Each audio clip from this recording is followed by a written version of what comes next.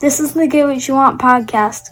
Learn how to become 10 times the father, leader, businessman, and husband. If you like what you hear, rate us on iTunes. Now here's your host, Francis Collender.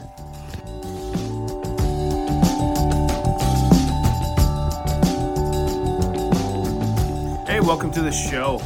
Another exciting day here. We're almost at the end of the year. Today is New Year's Eve. Yeah, New Year's Eve. Fantastic. Now, in the 2020s, what a shit show. It was a dumpster fire that you could not imagine. Nobody, when we started off 2020, nobody would have thought that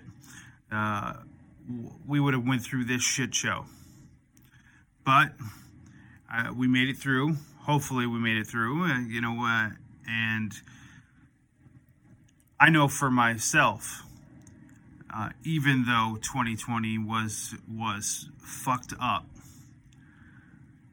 both me and my wife had one of our best years yet.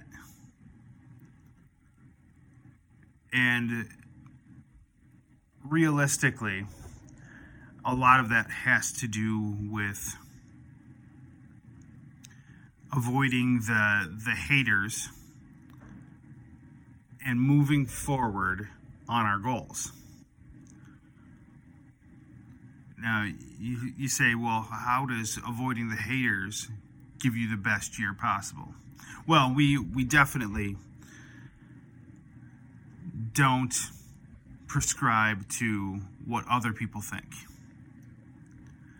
We don't pay attention to what other people think about our situation, because they don't know our situation. They don't know our wants, our desires. They don't know what drives us. But we do stay focused, even though some people may believe that they have our lives figured out for us. We stick to our plans and keep moving forward. Haters are going to hate. People always believe that they know more than other people. I'm sure that I believe that of myself. But a lot of it has to do with your success, with the fruits of your labor. It seems to me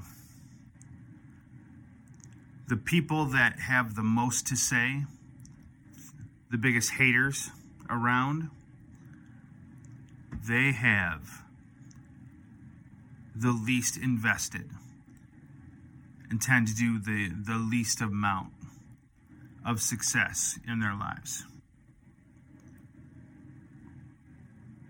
Yeah, haters don't do shit. They comment on everyone else instead of worrying about truly what makes a better life for themselves. I'm not saying that people who are haters don't achieve any success, but they don't reach their peak.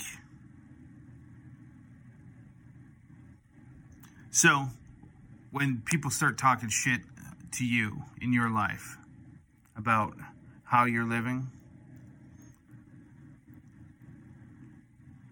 decide whether or not it's someone being a hater or someone giving constructive criticism. And there is a difference there. Criticism is designed to give you help, give you a different viewpoint, where hater is just someone trying to be a dick. Once you figure out which one is which, take the appropriate action, which is, if it's criticism, decide if it's valid. If it's just a hater, tell them to fuck off and move forward.